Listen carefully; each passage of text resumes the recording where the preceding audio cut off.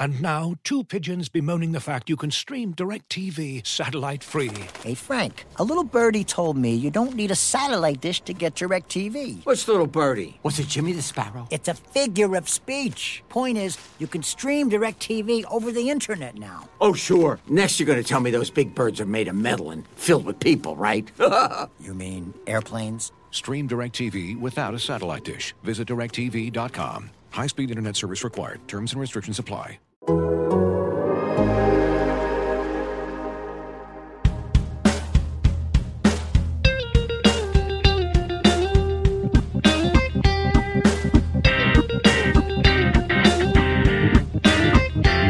Welcome to Rates and Barrels. It's Monday, April 25th. Derek Van Riper, Eno Saris here with you on this episode. We recap the weekend, talk about a few players that were added, a few players that were dropped, what we expect for those players going forward. We're also going to take a look at early hard hit rates and try and find some players with some shifting values, focusing mostly on players going in the right direction. Also, a couple opportunities with the White Sox as injuries are piling up yet again. Unfortunately, Eloy Jimenez, the latest White Sox player to go down with a significant injury. We got a question about the ball. We got a question about micro decisions, and maybe even, if we have time, a question about the value of foul balls. So, a lot to get to. Eno, how was your weekend? I was good. We finished the last birthday party for the 10-year-old, but it was cool. He's kind of, it's changed now. All we had to do was put them in front of the video games. Okay, well, that's pretty easy. So you had multiple parties. Family and friends, that kind of thing. Exactly. But the new version of what he wants for his kid parties is way easier. We just bought some Mondo pizzas and had a cake, and they played video games. So I was cool with that. That's a much easier party to throw. You need to put on a giraffe suit or something and dress up, do that kind of stuff. Do you ever have to do that? Do you have to do the dress up as a character thing as a parent? I never did that, no. We usually had to have more sort of activities planned. Like, we're going to do this soccer thing, and we're going to do this thing, and we're going to do this thing.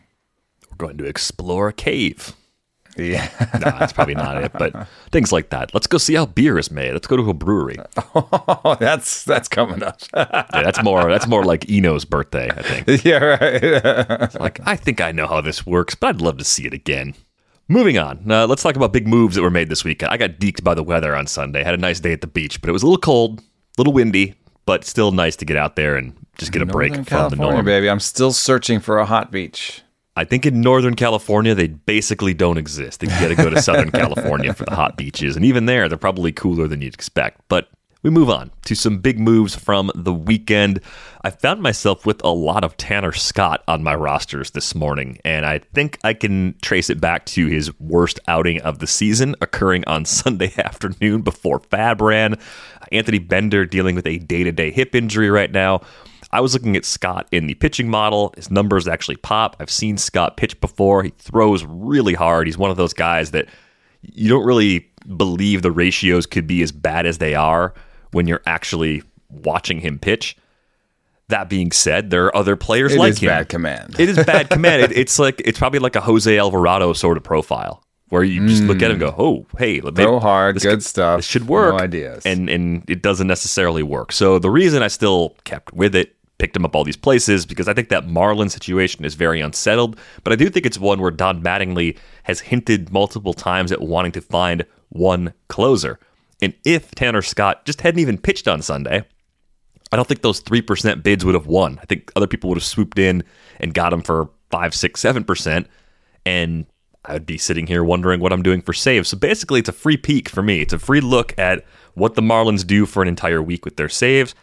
If Bender's healthy, if Scott's pitching the 7th inning or whatever it might be, maybe he's a drop again next weekend. But I'm finding that I'm willing to take chances on relievers in this situation at this lower price, as opposed to the, hey, he got 2 saves in the last 3 days, and now I'm throwing 18% of my budget on a guy that still might be part of a committee. I saw Matt Barnes get scooped up in a bunch of leagues again this weekend, and I don't want to play that game at that price, even though I know this game leads to a lot of churn on the roster.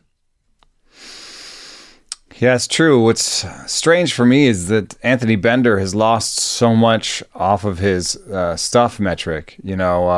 He was over 120 last year, and he's barely above 100 right now, which for a reliever is below average. But you can see that it's possibly true because even though his velo is actually up, if you look at his swinging strike rate, it's much worse than last year. He had 11% last year, 11.4, and now it's 7.4. So something is missing on his stuff, and I think that makes Tanner Scott like a great potential guy to jump in there and just take over. I think I might have bought more Tanner Scott if I hadn't gone pretty hard on Josh Stolmont the last weekend, and I feel that in Stolmont I kind of have a closer, so I didn't want to drop Stolmont for him. And I've been scrambling so much for innings that I no longer have a place on my bench dedicated to trolling for saves. So I guess that's good news. It means I mostly have 3 closers in all my leagues. They're not great closers, but they're my closers. Yeah, the other guy that was getting picked up again this week, started to get picked up last weekend, is Danny Jimenez in Oakland. And Lou Trevino was out, I believe, on the COVID IL over the last week or so, and Jimenez had a save converted, I think, even prior to Trevino missing some time. So on days when Trevino just isn't available because of usage, it looks like Jimenez is at least the next guy up. But I'm wondering how you compare Jimenez to some of the other lower-end relievers that people have been rostering over the first few weeks of the season. I'm not that into Jimenez or Trevino. Trevino's stuff has ticked up a little bit this season, but he's showing poor command.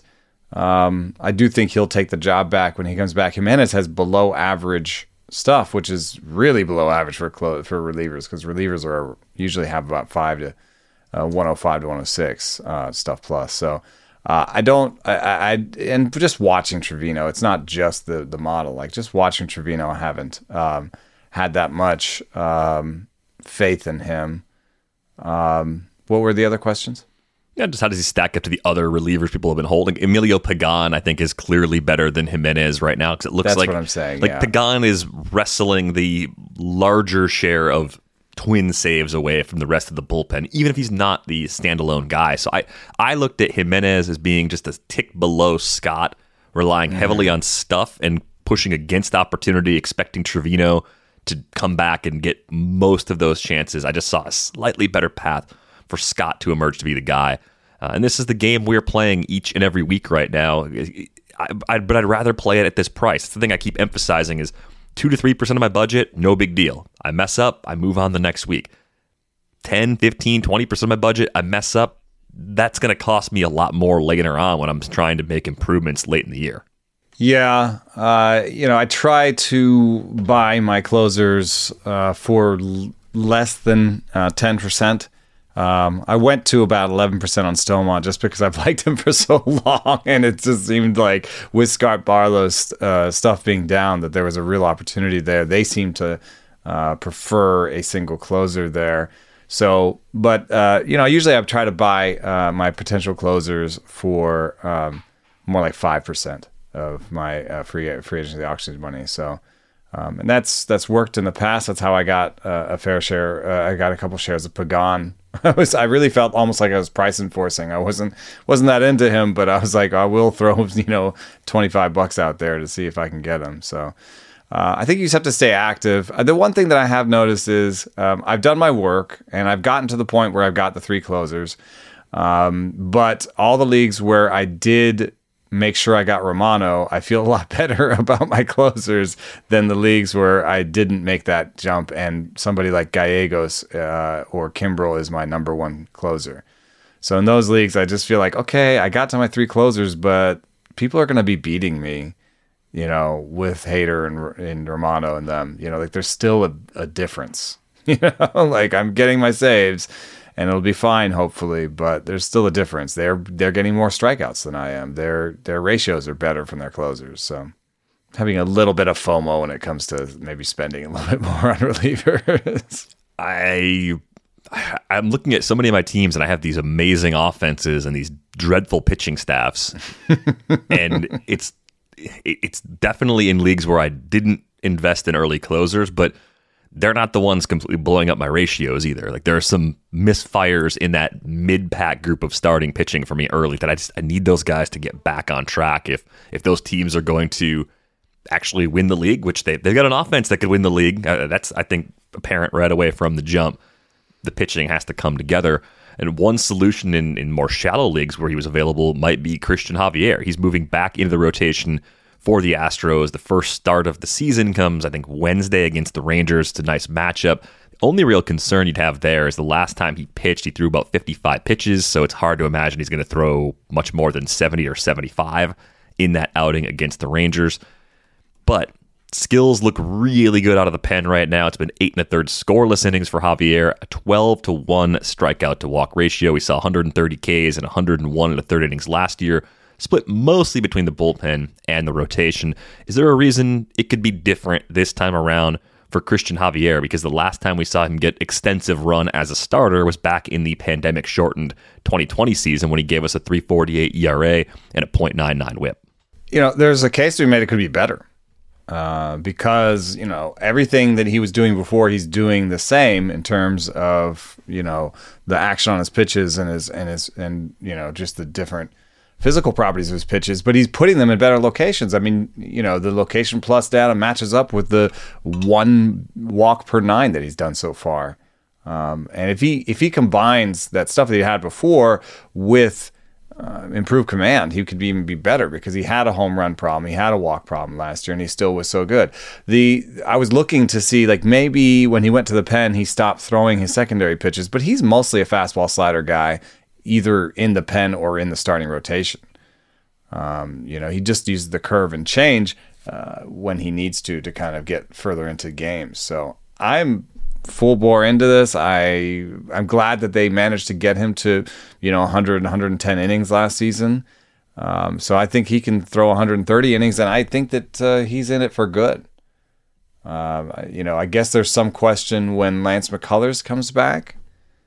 But I think at that point, they'd be lucky to have 5 healthy guys anyway. So, I think Javier ends up with another 120 innings, 130 innings this year. Yeah, I mean, as long as he's pitching well, it's hard to imagine that they would push him back into that relief role. 6-man rotation for now.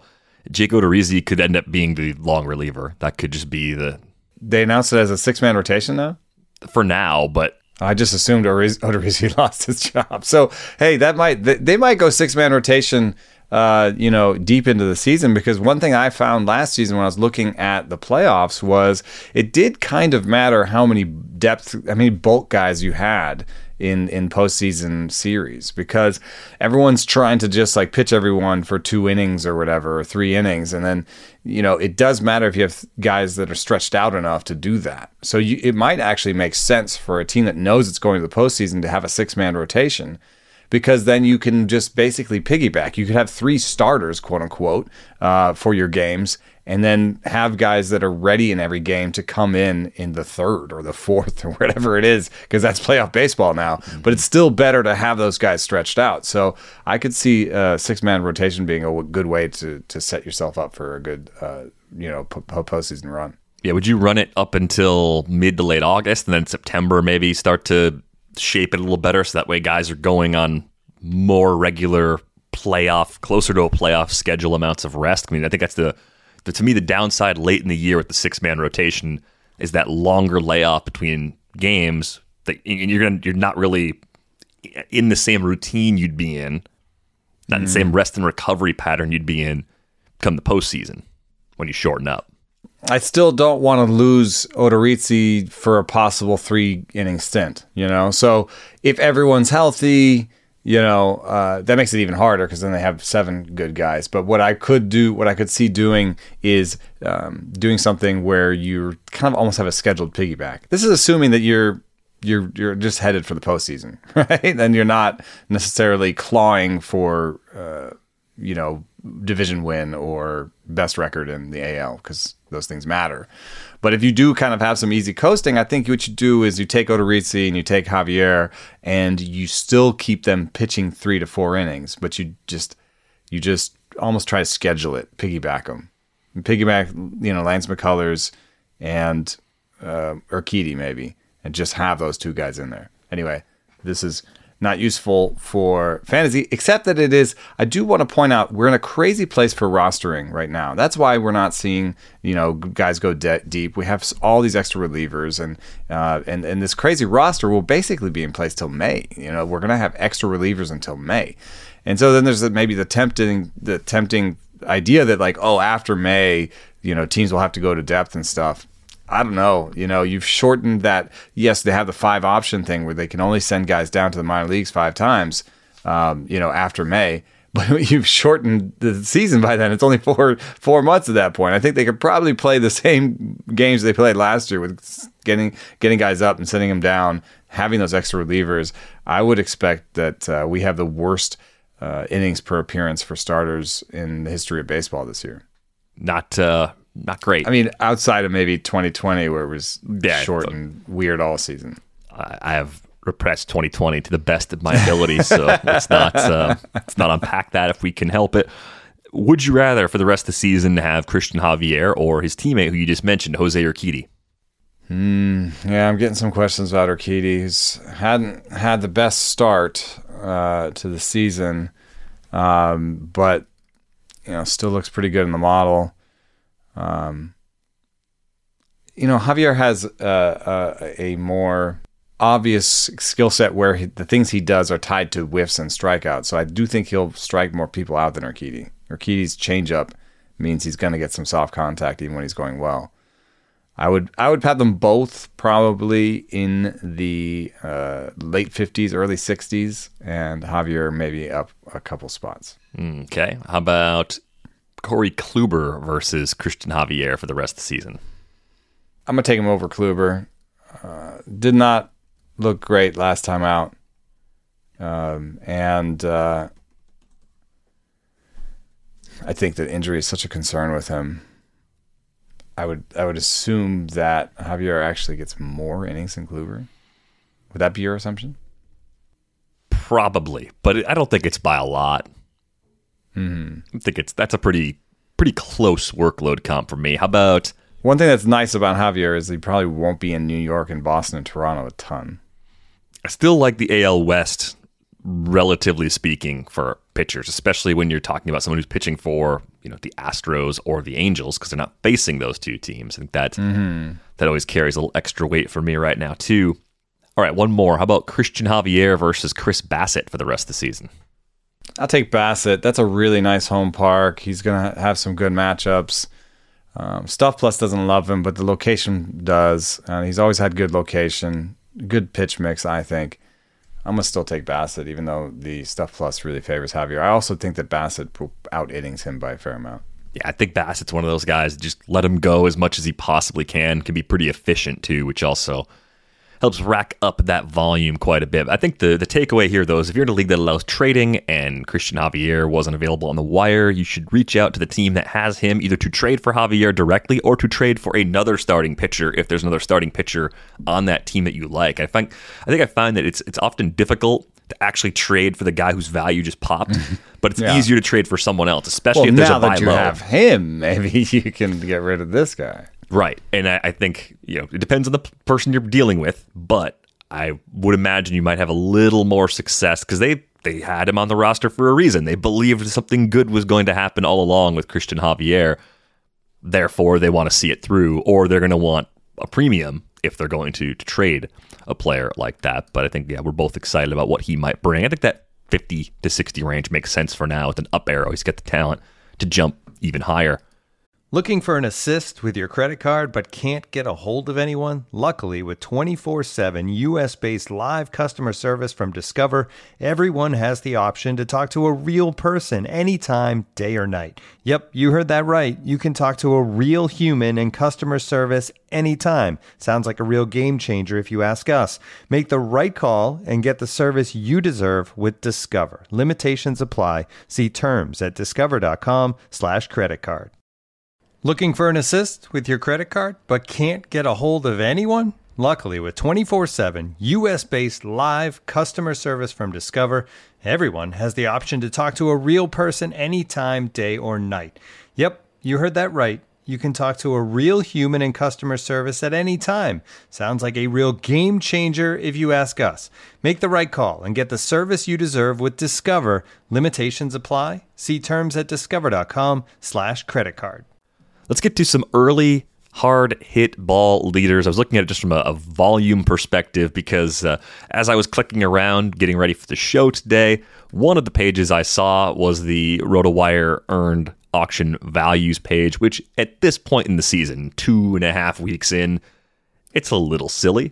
But Ty France is off to a fantastic start, and I thought I was definitely among the people that said, yeah, he's just kind of oatmeal-y, and I'm not really interested, and it looks like I've been wrong about not being interested in Ty France, at least through the first 2.5 weeks of the season.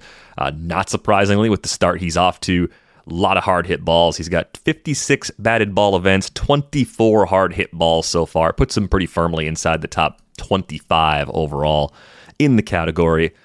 If you had a mulligan, is Ty France among the hitters you'd want that mulligan on? Because I have him, I think, on 0 teams this season, and he's been the best hitter in baseball by some fantasy calculators to this point. That's wild. I'm looking at hard hit percentage, and he doesn't show up in the top 30. What am I doing wrong? And he just puts a lot of balls in play. Yeah, it's wild. It's the DJ LeMahieu effect, right? Doesn't DJ LeMahieu sometimes run into that because he hits so many balls? Yeah. I generally think that skill set is a little bit overrated. As you see, like, it can lead to some bonkers batting averages in the short term. And he's to be fair to him, he's putting up the power too, the 5 homers. So it's not just batting average, but it's funny when you see all that, and then you see that his barrel rate is basically in line with what he's ever done.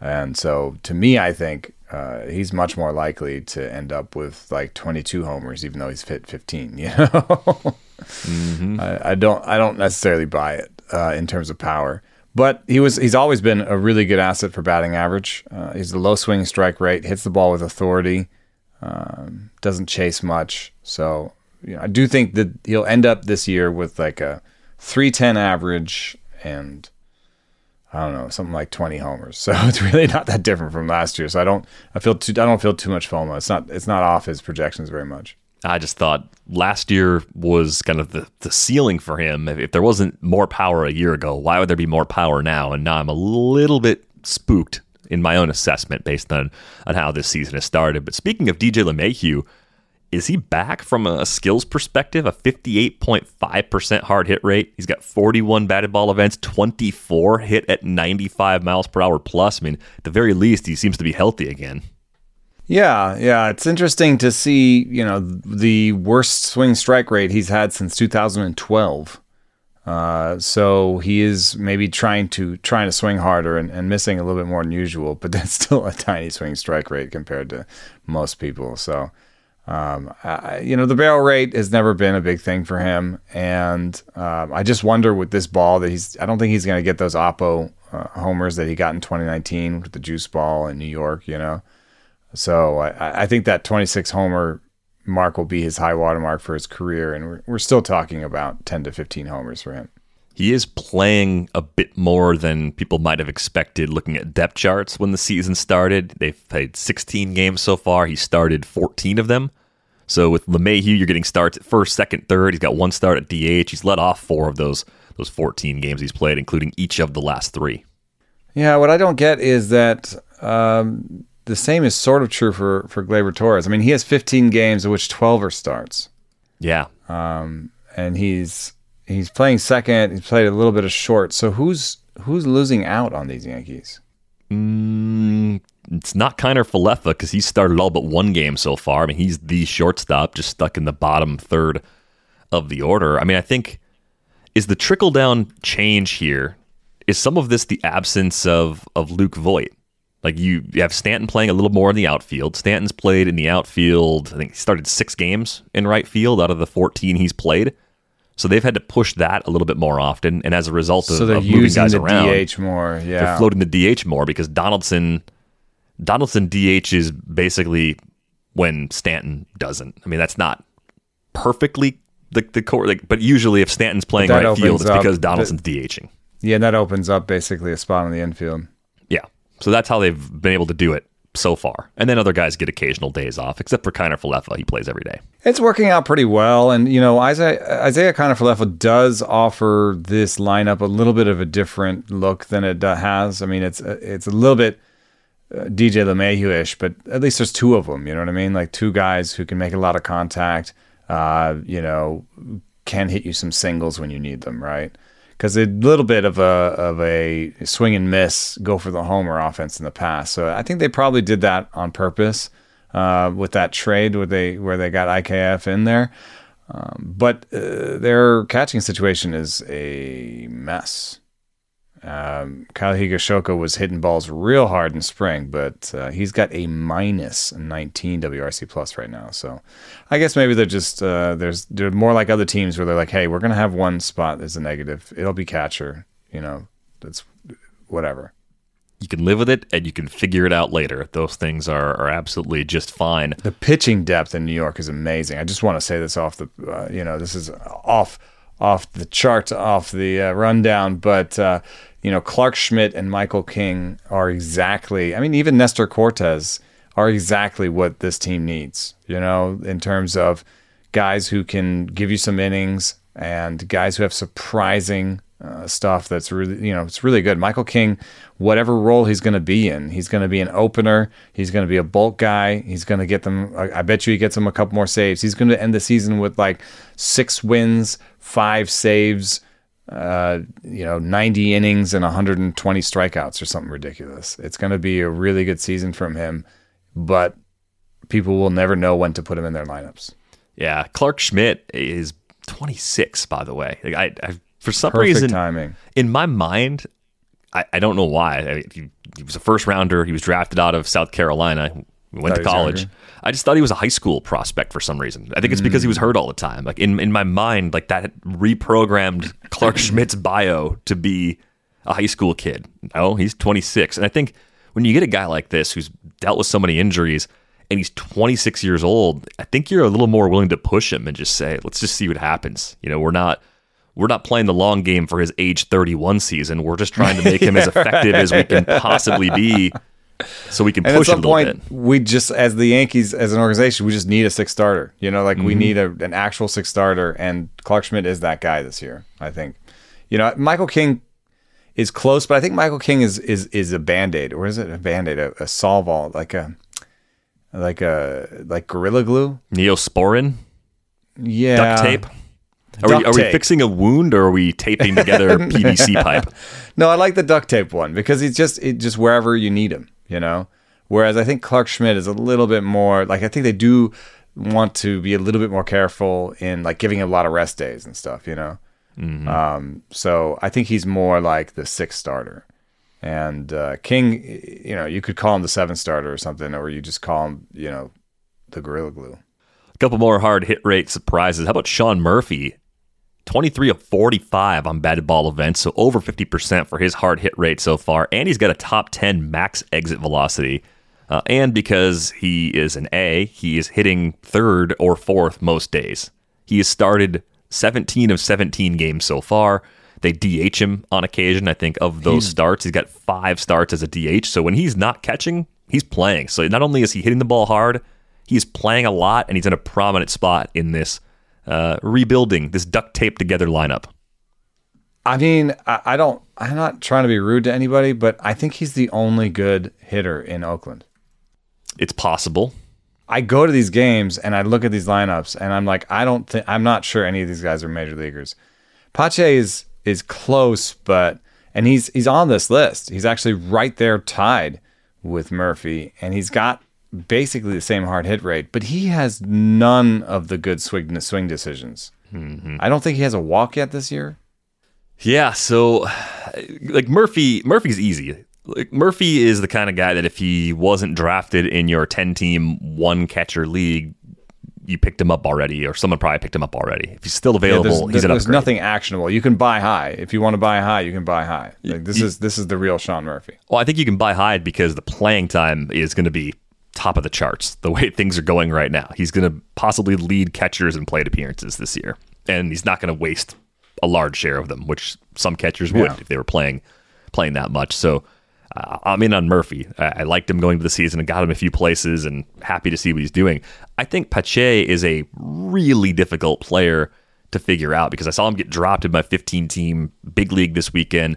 I talked about him with Al a little bit on Friday on the Athletic Fantasy Baseball podcast as a possible pickup, but you're buying an ugly line and you're buying these underlying numbers. You're buying a hard hit rate above 50%. You're buying a 12% early barrel rate. And the question comes back to, should you be willing to look past the bad surface numbers and tell yourself, look, the A's are going to give him all the playing time.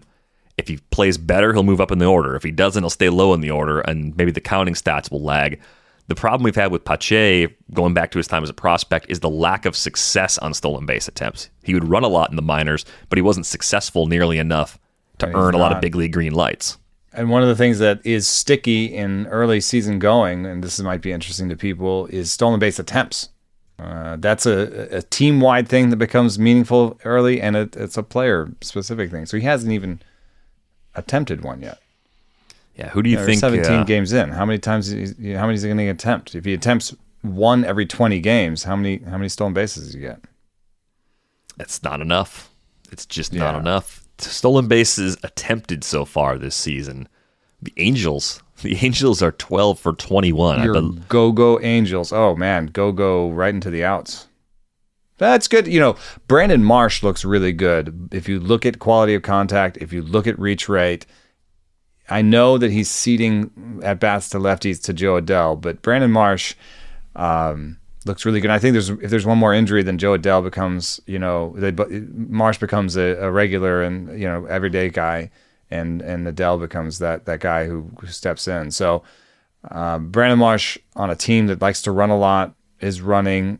Strikeout rate is down, chase rate is down, the barrel rate is up. I mean, Brandon Marsh is a guy I would buy looking at this kind of analysis. A couple other guys I would buy still. Christian Yelich has a 150-point differential between slugging and his expected slugging, 60% hard hit rate, great barrel rate. There's this whole analysis on Sunday night, if you watched, where they were, dissecting his foot tap and how he's late on balls, and that's why he's hitting the balls hard, but he's hitting on the ground because he's late.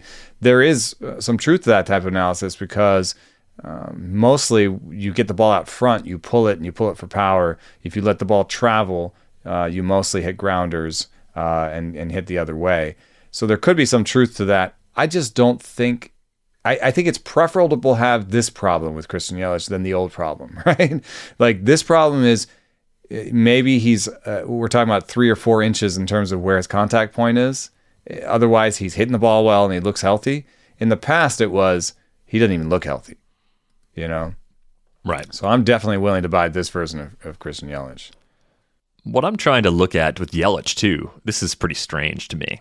He's got the O-swing percentage nice and low. It's been low even since the struggles started back in the shortened season, like a low 20% range. Striking out 30% of the time with an O-swing percentage near 20%. It's rare. It's kind of like when you see the bloated ERA over a full season's worth of innings next to a pretty good whip. You see like a 4.50 ERA and you see like a 1.18 whip. And you're like, wait a minute. Those two numbers don't go together. That's kind of how I feel about the K percentage right now with Yelich, with that O-swing still being good. One thing we've seen in the past from him is that he sometimes benefits from being more aggressive. And so you have this normal thing that every hitter does. Like as a group, as a league, you swing less in April and then you become more aggressive as the season goes on. And that meshes well with how the ball flies in order for August is when offense peaks, right? And so I think that, if I see a guy with a low O swing and a low swing rate and then a high strikeout rate, I think that is actually one of the few times where I say, this guy needs to be more aggressive. He needs to, he's letting too many called strike threes go by, right? He's being too passive. He needs to sort of swing out in front of some of his swing decisions. So I think that there could be that sort of heating up with Christian. So I buy him. And I'm not as worried about Carlos Correa's barrel rate. There were some questions to me. One question was an interesting one. Here's who would you rather Would you rather Carlos Correa or Fernando Tatis rest of season? We're still a full month at least away from Tatis, right? Yeah, and I think that embedded in that question is, are you really worried about Carlos Correa? I'm not that worried about Correa because I think Correa's profile as a hitter is one that not only ages gracefully, but doesn't seem to have a very wide range of year-to-year outcomes. I think it's a more narrow set of lines you get from him. I think the variance you get from Correa is injury related. It's not the way he plays. And yet he's hit a ball 113 this year already. So, he wasn't injured when he hit that ball. Have you been to Minnesota this month? Yeah, right. The weather is not great. 60% hard hit rate for Correa still. So I think he's set to go. I am working right now with Ken Rosenthal on a piece about the ball, and I don't want to cut that one off at the knees too much, but I will say that offense is down across the board. So to some extent, if a guy's a little bit off of where he was before, that could explain it. And offense is down a little bit more in Humidor Stadium, so I'm going to have to look at that. If you want one little nugget that I just found, the batted ball distance on barrels in places that already had a Humidor is down 2 feet. Okay, so that means there is something other than the Humidor that's also going on. But in places that didn't have a Humidor last year and have a Humidor now, the weighted difference, and this is weighting all the differences by how many you've seen, how many barrels there were. The weighted distance is down 10 feet in parts of the Humidor. So that's not necessarily all of Correa's problems because he has a 3% barrel rate. So it's not like he's barreling tons of ball and they're all dying at the warning track. However, he is in one of those parks that has added a Humidor. And my working theory is that the effect of the Humidor will change over the season, and that in a lot of places we're taking dry balls that have been stored in a winter situation, and we're basically adding water to them using the Humidors. And that would be consistent with, I think, what would be happening at Target Field. It seems appropriate to bring this question up. This came in on Twitter from Chris. Chris writes, do y'all think the ball always fluctuated and we just now have the data to recognize it? And as a follow-up, do you think we keep the dead ball all year? I'll hang up and listen. Thanks. Yeah, 100% he's right. And the year that I think of always is 1987. Let me just do a little 1974. Since 1974, we had... that's when free agency started. We've got, some of the biggest home run years. Can you guess? I mean, one is super easy. We just had it, and it broke all the records. Oh, 2019? 2019, the rabbit ball year. But then you've got some other juice balls years in second and third, 2017, 2021. 2016 and 2018 are in there too. So that's the juice ball era, right? Five of the 6 biggest home run seasons of all time fit in there. But then you've also got 2000, 2001, which people, 1999, people thought of that as a steroid thing, right? Sure. Is that the steroid era, the late 90s? To the early, that's the other biggest home run rates. But then it's really funny because you're going along, it's all 2000s and recent and like kind of steroidy. And then the only season that starts with an 8, in terms of 1987, is 25th in home run rate of all time is 1987. And it's snuck in there with, between 2014 and 2011. You know what I mean? It doesn't make any sense. And if you look at it, sort of season to season, 1986, 1985, there were 3,600 homers. In 1987, there were 4,500 homers. Yeah, per team game. In 85, you had 4.33. I'm doing runs per game for a second. 4.33 runs per game. Then it was 4.41. Then it was 4.72 in 1987. So offense exploded, and then it dropped into like the 4.1 range. For And then it just went right 89. back to where it was before. Yeah. Like in 1988, it was 3,200 homers. So it's like, what? It went from 4,500 to 3,200 homers. So yes, 100%. 1987, there were some other things. I think they changed the strike zone a little bit, and I don't know. I don't know how close that is to expansion, but it's pretty obvious, like, that something happened to the ball that year.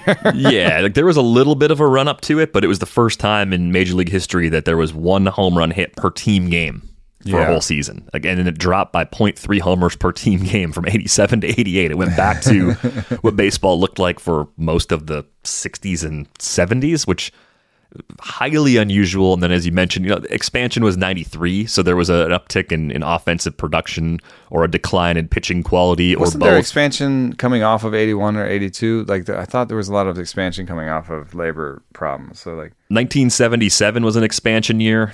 what was the Met? Wasn't there an 80s Mets? 1969 was an expansion that's year from Mets. 20 to 24. And then 1977, we went from We 24 didn't to add 26. anybody in the 80s? Nope. All right. So then the 90s was Arizona and Colorado. Colorado and Miami first in 93, Uh-huh. and then Arizona and Tampa Bay in 1998.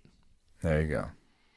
And you All right. tend So to see a no jump. real explanation for 1987. No, that one doesn't have a lot of clear explanations, at least coming to our minds. I mean, we were pretty young back then, so.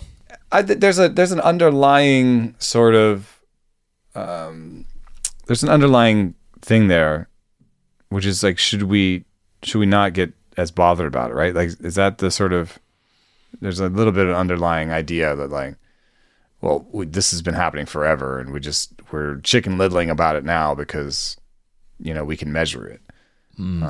But Yeah. I guess I understand that, and that's cool, but we can measure it. And so, and it does seem like baseball wants to become more consistent. They talk about consistency. The humidor is an effort at consistency. So, I think that we'd like it to be consistent. And I think it is a little bit weird to have large jumps in home run rates and declines like we had in 1987. Like, I don't think that it would be good for baseball if a year like 1987 happened every 2 or 3 years. Right, because then anybody who broke a record in one of those years, everybody would be like, but he did it in that 1 year, Yeah, we get that feeling about 2019, both with major league numbers we see and with minor league performances at AAA that year, since the AAA leagues were using the big league ball, and we know that those PCL parks, especially with the elevation and hot, dry conditions, play extremely hitter friendly. So there are some seasons you look at and go, oh, that was nice, but it was probably only 80% as good as it looked on the surface, because a lot of that came from just the ball being different that year. I don't think I'm being an alarmist. I don't think anyone who's bringing up the lack of offense early in 2022 is being an actual alarmist here, though, because as I mentioned on the 3-0 show last week, if you look at the league batting average, we don't care that much about batting average in general, but just as a way of seeing how many balls in play are turning into hits, the league's hitting 232 entering play on Monday. It's the lowest ever. It's the lowest in 150 years. It's 5 points lower than 1968. That led to changes in the game. Next lowest season was 1888. I mean, that's like the Oyster Burns era. So we're going way, way back. We don't want the league to hit 232. That's not a good product. Now, I think the humidor, the lockout, messing up spring training, cold temperatures, that number is not necessarily stuck at 232 all season. But imagine if we had made more changes all simultaneously. Now, the other changes the league talks about, banning the shift, that would swing things back in the right direction, right? If we get to a point in 23, 24, and you can't shift anymore, batting averages are going to go up, right? Hits per game are going to go up. They just will. More balls in play are going to find gaps. So each tweak is going to keep moving this around different ways. And I think as long as we're keeping the big changes isolated, at least we can have a better understanding of what exactly is happening at each layer of the change. Yeah, and it's pretty complicated. It's getting really sort of granular right now, and it's an interaction, I think, between the humidor and the new ball that's going on right now. So, that's one thing that I like. I like when you make a change and you make one change and then you isolate that change and you get to know that change really well and you say, okay, that's what that change did.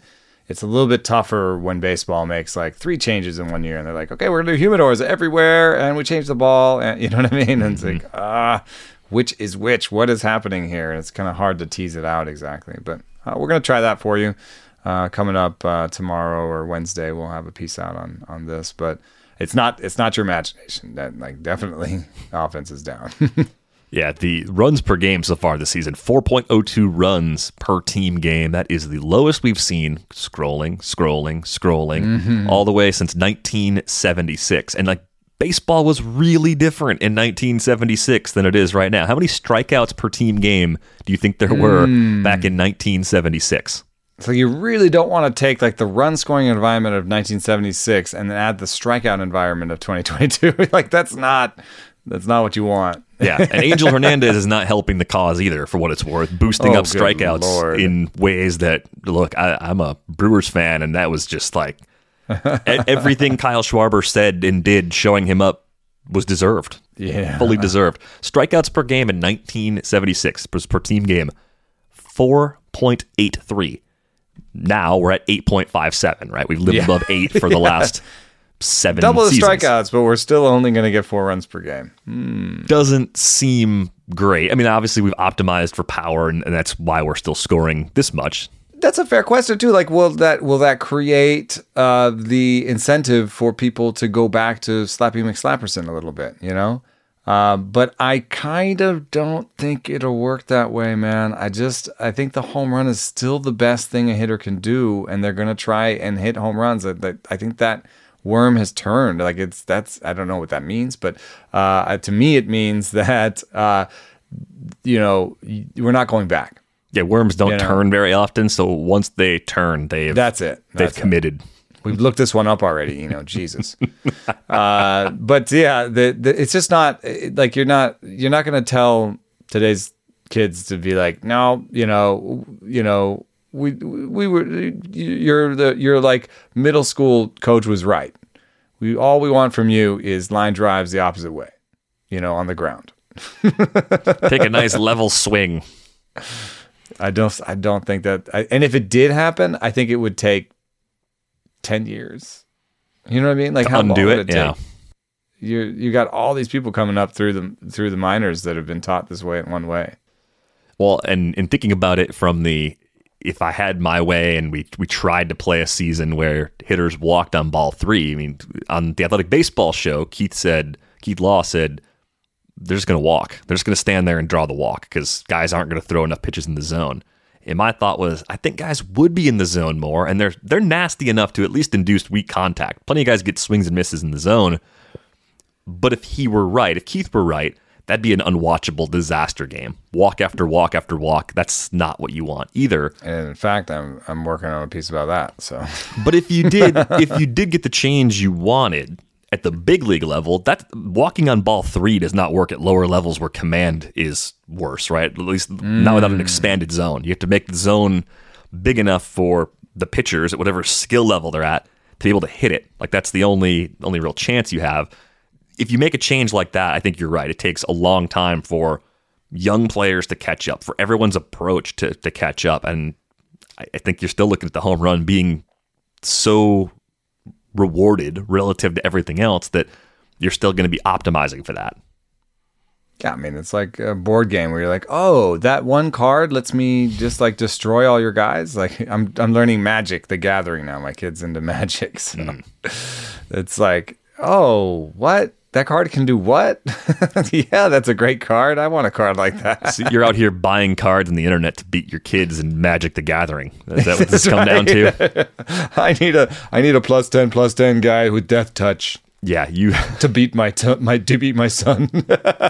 Spending Here's hours, $200, please. hours online doing the research, finding these optimized cards. Your kids are sitting there like, what? Why? What's happening? They'll catch on. They're smart kids. They're going to catch on. And now, two pigeons bemoaning the fact you can stream DirecTV satellite-free. You see this? A family watching baseball on DirecTV with no satellite dish in sight. Let's heckle them. You call that changing the channel? Choke up on the remote, buddy. I hope getting all these games on DirecTV makes up for your mother not pre-chewing your sunflower seeds. DirecTV has the most MLB games. Visit DirecTV.com. Claim based on total games offered on national and regional sports networks with choice package or higher. Availability of RSNs varies by zip code and package. High-speed internet service required. Terms and restrictions apply. As you've probably heard by now, we've teamed up with BetMGM this season. We'll be using BetMGM lines to make all of our picks, and we'll have special offers for our listeners each week. If you haven't signed up for BetMGM yet, use bonus code The Athletic, and you'll get a 1-year subscription to The Athletic, plus up to a $1,500 first bet offer on your first wager with BetMGM. Here's how it works. Download the BetMGM app and sign up using bonus code The Athletic. Make your first deposit of at least $10. Place your first bet on any game and claim your voucher for a 1-year subscription to The Athletic. See BetMGM.com for terms. U.S. promotional offers not available in D.C., Mississippi, New York, Nevada, Ontario, or Puerto Rico. Gambling problem? Call 1-800-GAMBLER. Available in the U.S. Call 877-8-HOPE-NY or text HOPE-NY 467-369 in New York. Call 1-800-NEXT-STEP in Arizona. 1-800-327-5050 in Massachusetts. 1-800-BETS-OFF in Iowa. 1-800-270-7117 for confidential help in Michigan. 1-800-981-0023 in Puerto Rico. First bet offer for new customers only in partnership with Kansas Crossing Casino and Hotel. Don't forget, if you haven't signed up for BetMGM yet, use bonus code The Athletic, and you'll get a 1-year subscription to The Athletic, plus up to a $1,500 first bet offer on your first wager. Couple more questions, at least one more question to get to before we go. Micro decisions, a question from Tim. Tim plays in a daily league. So obviously a lot of us play in weekly leagues, and in there you got to consider number of games you have, opponents, lefty, righty, all that kind of stuff. But in a daily league, the questions are different. So assuming you know that all the hitters on your team have a game on a particular day, let's call it Tuesday. Usually every team plays on a Tuesday. And all your hitters are starting.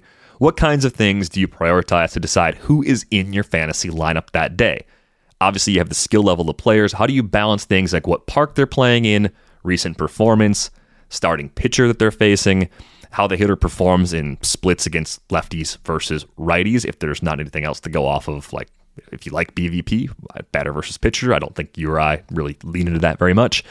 Is there any sample size large enough for history against a specific pitcher to matter at all? Do any starters go deep enough in games for handedness or history against them to matter? Is there ever a scenario in which you would bench an Aaron Judge for a Bobby Dahlbeck? That is an extreme example, but I wonder how much I micromanage my team versus just letting the best players play every day. So you've played, I think, a few more daily leagues than I have, but we are in one this season. The 3-0 show league that we started this year is a daily moves league, and these are questions that we do have to think about as we shuffle players in and out of the lineup. Yeah, I think that one thing that can happen is you can kind of look to baseball itself and the way teams use players to kind of get a sense of how often you should be platooning. Obviously, you have the ability to platoon more than a baseball team because you don't have the same roster restrictions. But if you notice that a hitter, when you notice that a hitter sometimes sits, Brandon Lau versus lefties, who are some other guys that sometimes sit against lefties? There's some pretty good players. Verdugo sometimes, I think, sits against lefties. Trent Grisham sometimes sits against lefties. If they sometimes sit against lefties, that's a big warning sign. And I think that also gives you a sense of where the talent level is. Like, I am not, benching Aaron Judge. So there will be players on my teams I'm just not going to bench. I don't care what the matchup is. I don't look at what the matchup is. These are my stars. I think that maybe top 50 hitters are like that. Is that a good way to sort of think about it? Yeah, there's probably a point. I mean, I'm looking at my 3-0 show roster right now. Like Will Smith, the catcher, I don't have a second catcher. He stays in. Kyle Tucker always stays in. Yeah, even if Todd Tucker's struggling, he stays in. Pete Alonso always stays in. Doesn't matter on the matchup. We get down to like a Matt Chapman. I like Matt Chapman a lot, but in a daily moves league, Matt Chapman can probably sit against a tough righty if I've got someone else on my bench who has a platoon matchup that looks a lot better. I don't know how much I think about park factors on a daily level. I mean, I think if it's a really Colorado, like an extreme park like that, I'm looking for guys that play in Colorado. I'm looking for. If I'm looking at that though, it's probably like for a non-Colorado situation, I'm looking at that as one of my last factors that I'm considering. I think the handedness of the opposing pitcher matters a lot. Handedness and quality. I think I would go handedness first, quality of the opposing pitcher second, and then quality of park third. Yeah. Yeah, I think that's a good general way to go about it. And I realize these are some of the questions you start to think about in like a daily fantasy sports contest too, but the difference there is that you have to consider what the rest of the pool is going to do in a contest. So there's a leverage component that's probably more important than any of those individual factors because you're accounting for those factors, but everyone else you're playing against for the most part is accounting for those factors. So then you have to get an edge doing something different than what everyone else is doing. Fortunately, in a season-long daily moves league, that is not part of the decision making. You're just focused on each individual decision. But I think that's a pretty good basic rubric to follow. I also tend to do this in the outfield more. Because I just think it's harder to have, like, there's certain positions where it's just really hard to find a left-handed shortstop.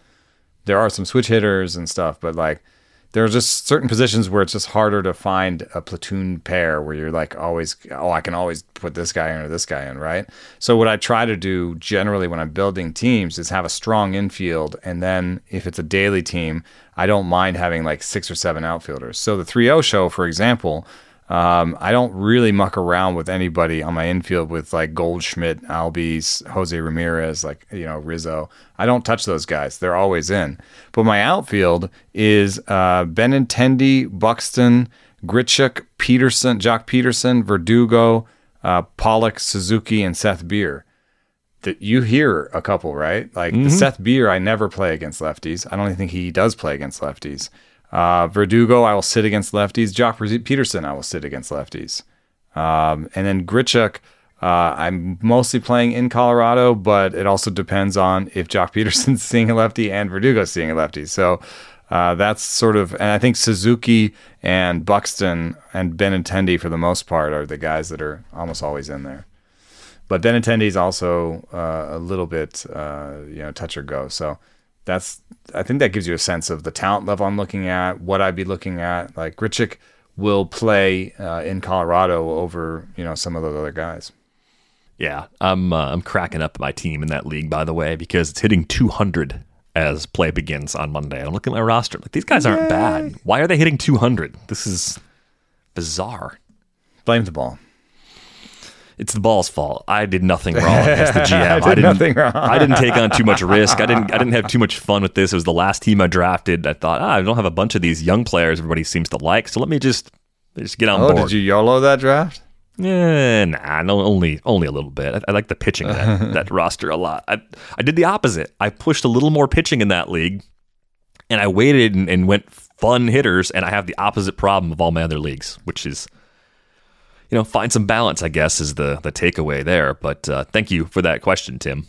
A little pitching plus nugget from the weekend. I know it was a start in Oakland, and he didn't have amazing numbers last year, but Glenn Otto has a 106 stuff, 103 location this year, and he improved the ride on his four-seam and the sweep on his slider. So there's a lot of changes under the hood. I think that this might stick, and so there is a flashbang whiz pickup of the week. Yeah, if he didn't go already, I saw him get scooped up in my 15-teamer. I need pitching. I didn't want him on my roster this week because of the matchup against Houston. That was a mistake. I should have just picked him up and stashed him instead of Tanner Scott. I've stashed him a couple places, and then I'm starting him because Houston hasn't been amazing either. But he's valuable in 12-teamers. I think I think we're talking about. I'd rank him in the 70s.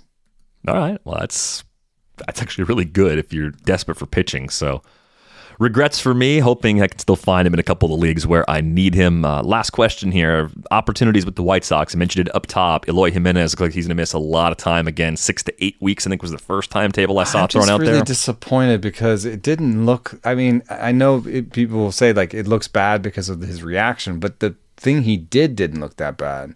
He just ran to first and kind of a little bit awkward on the base. So it's concerning. I'm upset about that a little bit. It makes me like you listeners know, like, and that I don't like to put the injury tag on anyone, but there's like now these 2 injuries that have taken him out for a really long time that you're like, okay, you did what? stepped on the bag. That's it.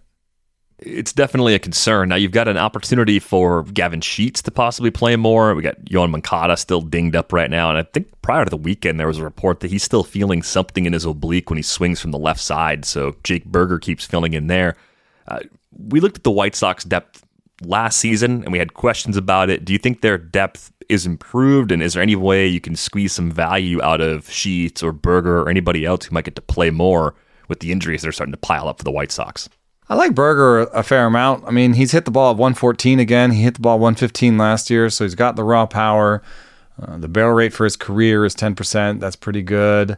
It's not a really robust sample or anything, but it matches his minor league stats and the ability to make powerful contact, although maybe not that often. So I think you've got your sort of prototypical 230, 25 homer hitting guy in Jake Burger. So that means more homers are coming. I guess Sheets is a similar profile. He just doesn't have any defensive value. So if Moncada comes back, I guess Sheets could hit his way onto the roster over Burger. But Burger offers them more defensive versatility and may actually stay on the roster over Sheets if he hits a few more homers. But they're very similar. I guess Sheets may strike out less, so maybe Sheets is a superior hitter, but they're similar guys. Yeah, I think, especially given the lack of third base options on the wire, I think even just getting someone for a couple of weeks that can help you out at that position is helpful. So I think Burger is one of those players that creeps up a little bit and at least has some short-term value, even if Moncada's current status is that he's a couple of weeks away instead of just a mere few days away. I think the hope was that he would have been back by now. I know, yeah. And then in shallower leagues, I wonder if Vaughn gets more run. I mean, it's just been really frustrating to see his usage. He's doing so well, but he's not playing as often as you'd expect. There's a nice sort of 3-day run here against Minnesota where he started every game. Maybe that's partially because of what's going on with injury. So if Vaughn, if he has to face more righties, some of his overall numbers will go down. But if I had to take one of these guys as a hitter, if all three were available, like 100% Vaughn. Oh yeah, Vaughn by miles. I think, and he should stabilize playing time wise. I'm surprised he's had four games out of the starting lineup out of the first 15. He's good enough to be an everyday guy, even in a good White Sox lineup. But a few those opportunities. Those were weighted a little bit early on where I thought, like, oh my God, they're only going to play him against lefties. But that's evened out a little bit. Ridiculous. I don't understand it. But I think our thoughts about Tony La Russa being chosen to manage that team, well, I think they were accurate at the time. Our concerns were validated and continue to be validated. I don't think they're making a change, though, because that's a friendship sort of hire with the owner. So the odds of Tony La Russa being shown the door mid-season seem pretty low to me. So yeah, that ain't happening. Tough break for you White Sox fans if you are hoping for a change. That is going to do it for this episode of Rates and Barrels. Before we go, get a subscription to The Athletic at just $1 a month for the first 6 months at theathletic.com/rates and barrels. You can read the stuff that Eno has coming out soon. You can read the stuff that he's written already. Everything else we got for fantasy baseball, regular baseball, NBA playoffs are happening right now. NFL draft is coming up. No matter what you like, we're covering it. $1 a month for the first 6 months, theathletic.com/rates and barrels. You can find Eno on Twitter at EnoSaris. You can find me at Derek Van Riper. You can email us, ratesandbarrels@theathletic.com if you got questions for a future episode, or drop them in underneath this video on YouTube. Be sure to hit the like button and subscribe to our YouTube channel. And if you're enjoying this podcast on a platform that allows you to rate and review it, like Apple Podcasts or Spotify, we'd really appreciate a nice review. That's going to do it for this episode of Rates and Barrels. We're back with you on Thursday. Thanks for listening.